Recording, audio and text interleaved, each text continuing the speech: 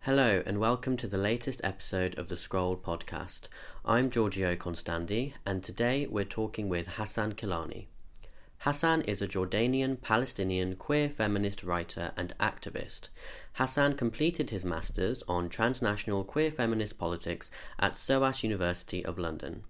Ahead of this year's Eurovision Song Contest grand final, we're discussing Israel's participation in the contest and what it means for the Palestinian queer community. Hassan, thank you so much for joining us today. Thank you so much for hosting me. I wanted to start off by asking you about your own journey with Eurovision. Do you remember when you first started becoming interested in the contest? So I cannot really remember a specific time when I was super invested in it, but it is definitely from the high school time. This in high school time when I start to be more open with my sexuality, and when I start to realize that, hanging out with the classmates who kind of identify with similar interests, and it was, I think, brought one from my classmates, and I was just super, obsessed with it after, I knew that it's actually multiple countries, each one representing their own culture or their own language or something specific about them in the show. And I don't know, it felt like, I love geography, I love cultures, I love pop culture, so it's like a mix of everything together. So I think since I was in high school, I was more like the interest started. Why do you think that spaces like the one created by Eurovision are so important for queer people?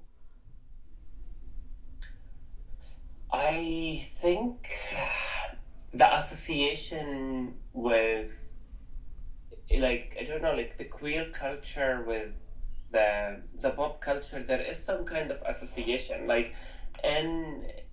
in my own understanding, and that doesn't mean by any far the truth, but the pop culture in general has provided for me through the TV the comfort that I really needed, that I couldn't find in the streets.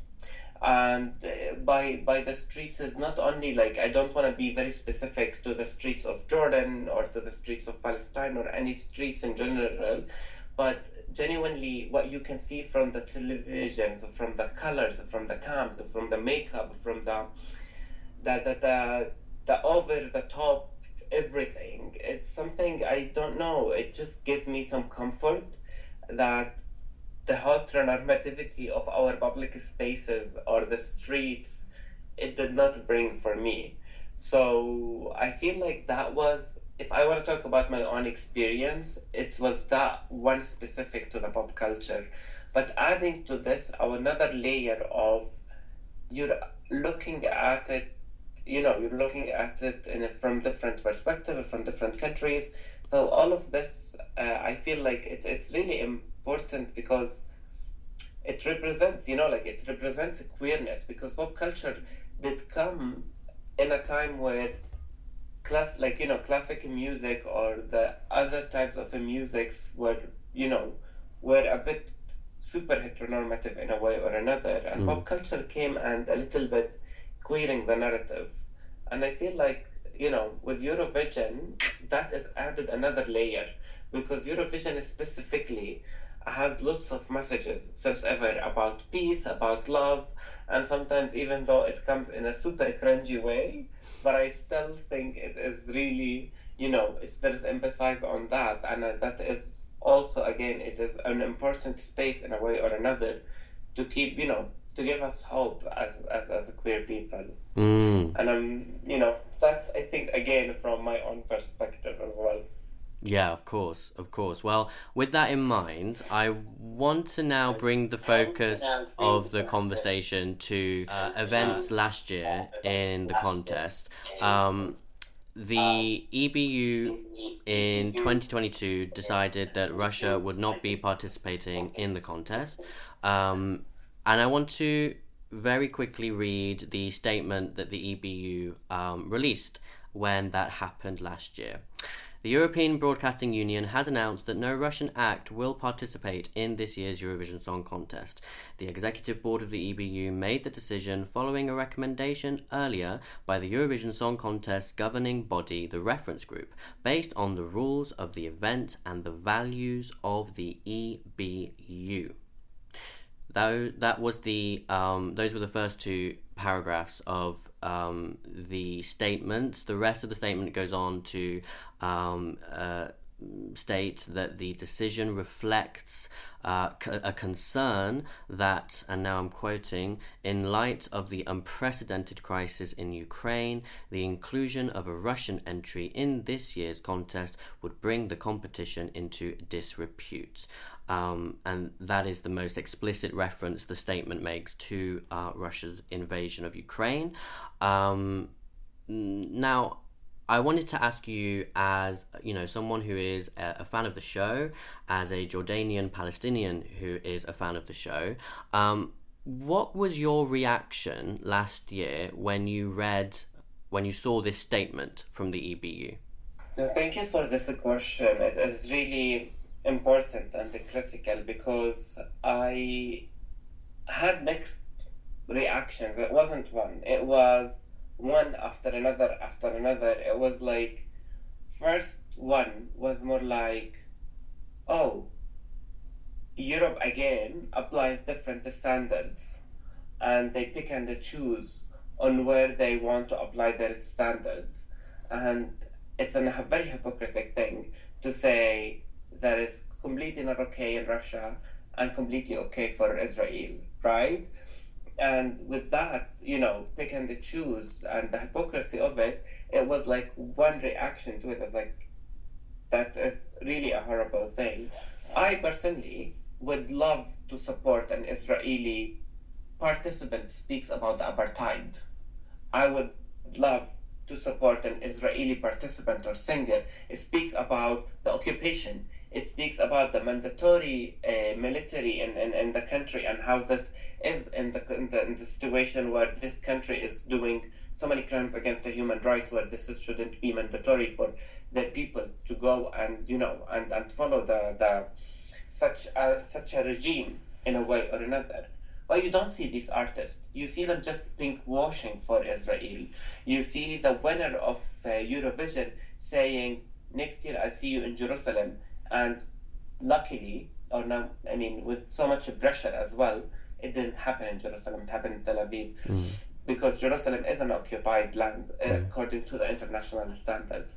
But however, again, even these international standards that is put by United Nations, it is really dominantly dominated by Europeans and dominated by Westerns who support Israel. Yet Eurovision broadcast, they don't even take these into consideration when it comes to the participation. So you have the highest human rights spaces telling you that this is a land is of occupation. You have Amnesty International telling you this is an apartheid state, and you're not only not banning the participants, but you hosted the Eurovision in Israel over the apartheid state. So you're completely giving them green lights on every single level. So you see what I'm talking about? Like, it's a huge differences here in the treatment. And yet, how can I think of that? Like, these all reflections, only when I read the statements, these all reflections came like one after another, reaction after another, and I was completely, not in a shock, but in a disappointment, because it's every other year as a Palestinian, as someone who's ethnically Palestinian and who's being also, seeing a genocide after genocide for my people every year. Like, literally, I'm talking to you today after reading articles and seeing videos for the past 48 hours with the bombs being extremely, again, over Gaza, like, it is insane amount of shelling at the moment. It's happening while we are talking, and an insane amount of people die every single day, and yet this is not something they take into consideration while, like, in the way they treat Israel. So this is really makes me every other year more disappointment by what's so-called democracy, or what's so-called, the Western way of looking at democracy, or even their own values. Because it, in a way or another, when I grow up, I thought of these European values are, the values that we are inspired by, or the values we want to have, especially when it comes to queer people and when it comes to the LGBT rights. But day after day, year after year, with my intersectionality as a Palestinian, I look at these values as, you can't call them value if they are applied on some and not on others. They are only values if they are not hypocritic. So if you have hypocritic values, I will not look at these values as my North Star or as my compass of what values looks like. I mean, I'm sorry for the long answer. No, please. I mean, this is about what you have to say. I do. The only thing I am going to add to what you said, which you've spoken and you're speaking so eloquently, is it is quite bizarre that European institutions are clearly so able to very quickly act to punish one genocide, and all the while for decades they have been turning a blind eye to another genocide. So I guess the question that I would ask to you next is, why do you think the European Broadcasting Union and other European institutions are unwilling to apply the same standards when it comes to Israel?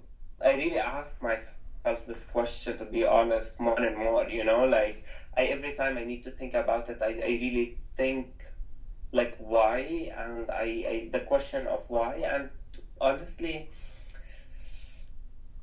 I want to say something here. When you look at what happened to Ukraine, and when you look at the past they give to Israel, and when you look at the tone of skin that people being looked at as, the ones who are the one you have empathy with, or the one you give them the pass, etc., etc.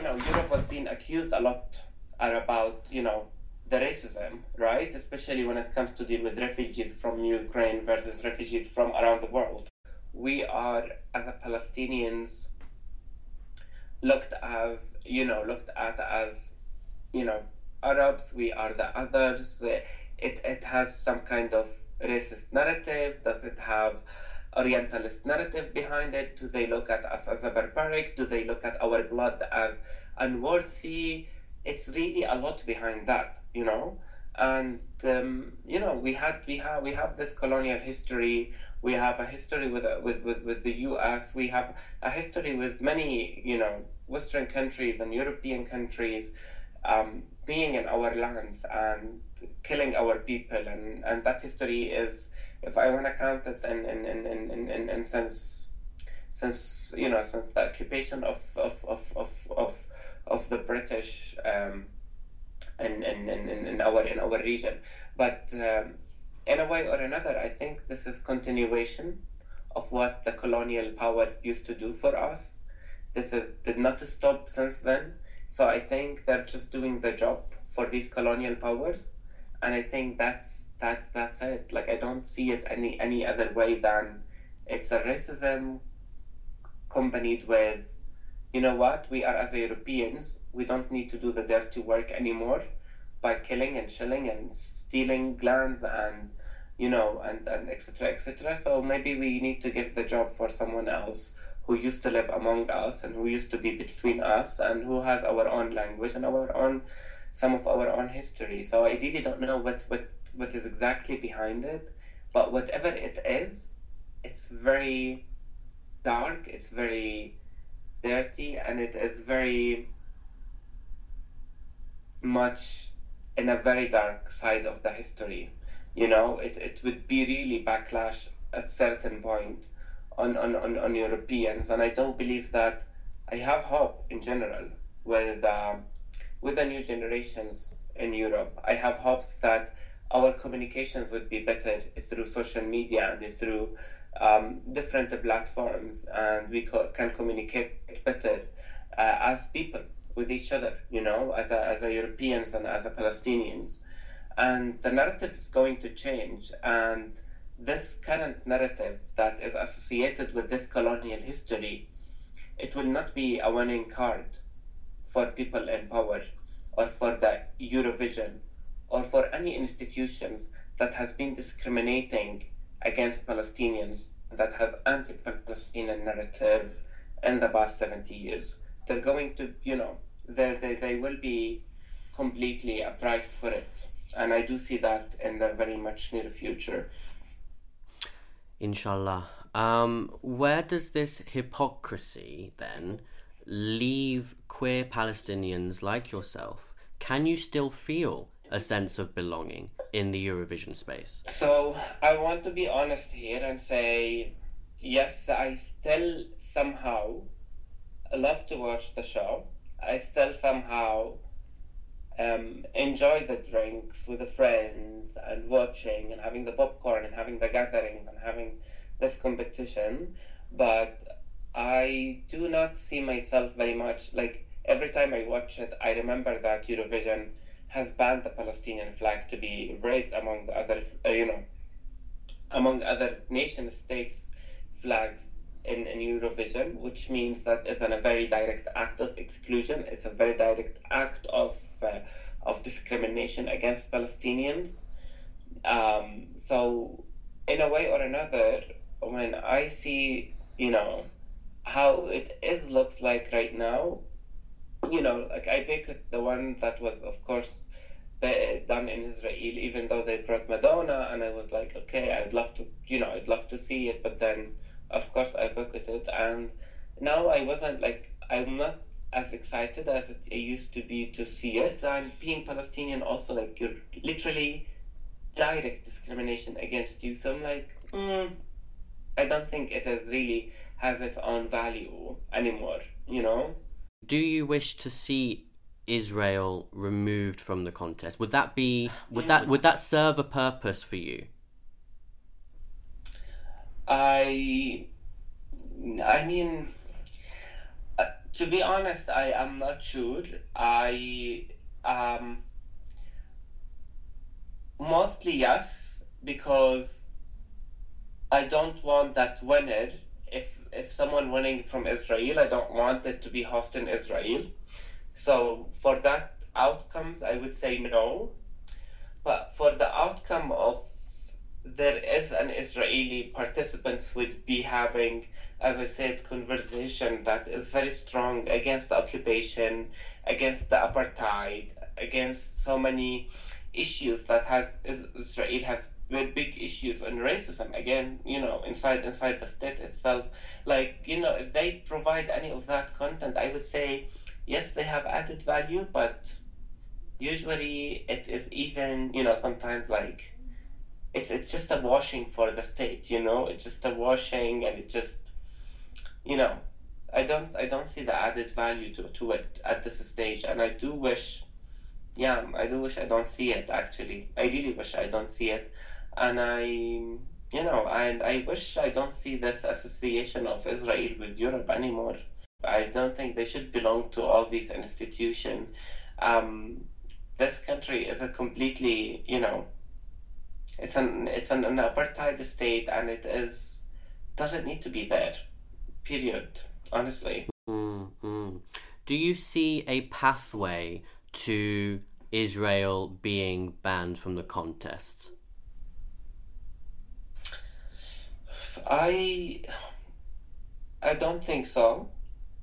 I think Israel is I don't really see that pathway. I see maybe some accountability for Eurovision.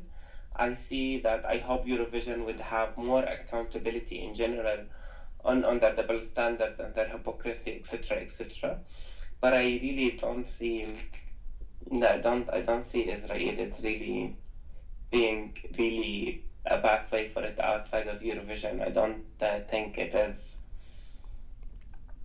Yeah, I don't think it's on the table anyway. Well, I want to finish on a lighter note, and let's imagine a world where... Actually, I should probably ask you first, would you want Palestine in the Eurovision Song Contest? Look, honestly, representation matters. Okay? I do think representation matters. I do believe that wherever I watch any international competition, and especially the Eurovision broadcast, it includes the Mediterranean countries as well. And one of them is supposedly should be Israel, should be Palestine, and not just Israel. But I think when I was watching when I was young, I always thought I'd love to see Palestine represented, and honestly, until now, I would die for that.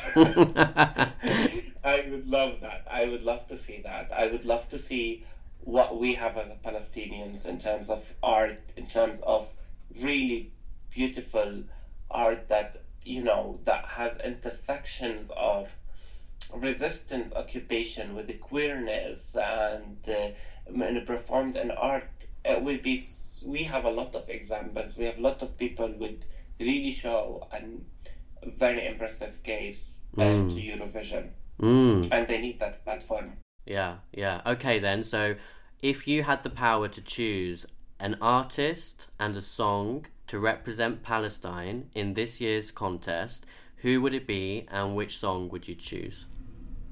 Okay, this is really a great question, because when I listen to the song, I think of Eurovision. So the song, the singer called it's called Bashar Murad, and he's a Palestinian openly queer singer, and the song called Anten, which means a signal, right? And I don't know if it's an Arabic or it's a broad Latin language, and we use it. So signal means antenna, and this is a song about a person who is living under occupation and have to deal with it every single day. But tonight, he decided to turn off the signals and just have fun, and which means the signal of bringing all this life and the struggles, or we refer to it in terms when I say I want to switch off my signals, means I don't want to talk about anything. I just want to do nothing but have fun. And when I watch Eurovision, as much as I am 24 hours Palestinian for sure, but sometimes I'm like, can I turn off the signal and just enjoy the show for this 2 hours? Because I really don't want to watch it while thinking that, this is politically incorrect and this is not fine and what's happening is not okay and stuff. So maybe let me just have fun, have drinks, and just switch off my antenna and enjoy that evening. And the song is about, is about life and how hard it is and how occupation is horrible. But however, we need sometimes to switch off and have a drink and have fun. That's it. To survive. You have to send me the link to that song afterwards. I have to send it to you. Did you say that? Yeah. Yes, I will. Definitely I will. Hassan, thank you so much for giving us your time today. It's been a pleasure.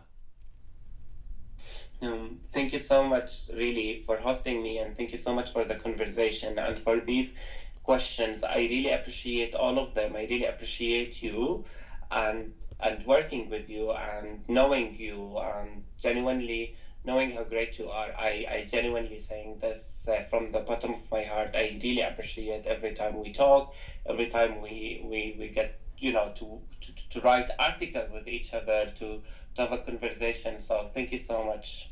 Oh, Hassan, I love you. As always, thank you to our listeners for your continued support. Don't forget to subscribe to the Scroll podcast on Spotify so you don't miss our future episodes. And you can follow us on Instagram and Twitter at The Scroll Online to keep up to date with our latest content. I'm Giorgio Constandi. This is The Scroll. Until next time.